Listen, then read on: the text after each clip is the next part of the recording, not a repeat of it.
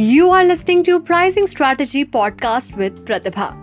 In this episode, we are going to explain you about the concept of product line pricing. Suppose you are purchasing a new smartphone, there are multiple options available in the market. Once you select a particular brand, say Realme, you will find a variety of models with different price segments under the same brand. This is product line pricing. This strategy helps to capture a large market as something is present for each type of customer. Under this method, prices are kept variant to purchase one or other product within the product line. The company carefully determines these prices.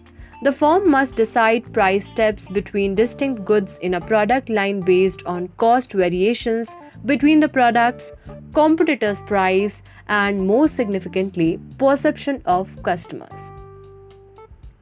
Now let's understand what is the purpose of product line pricing. Product line pricing aims to maximize profits by positioning new goods at the highest price point with the most features or the most cutting-edge individual features. Simultaneously, you will maintain a base product, one with fewer or older features and lower performance goals on sale as a lower cost option. Now let's understand the importance of product line pricing. It makes the company more appealing on the board, and it helps to maximize profit by introducing products for each price segment. I hope you have understood the concept of product line pricing.